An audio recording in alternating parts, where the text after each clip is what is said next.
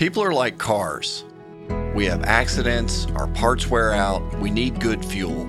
Sometimes we push ourselves further or faster than we're able to go. My name is Dr. Ben Sweeney, and my job as a wellness coach and chiropractic physician is twofold.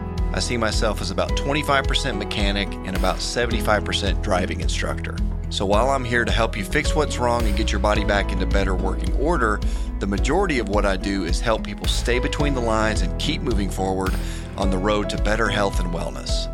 My goal is to help people recover their wellness in the areas of physical, mental, and spiritual health, to return to the way we were made, because we were made right.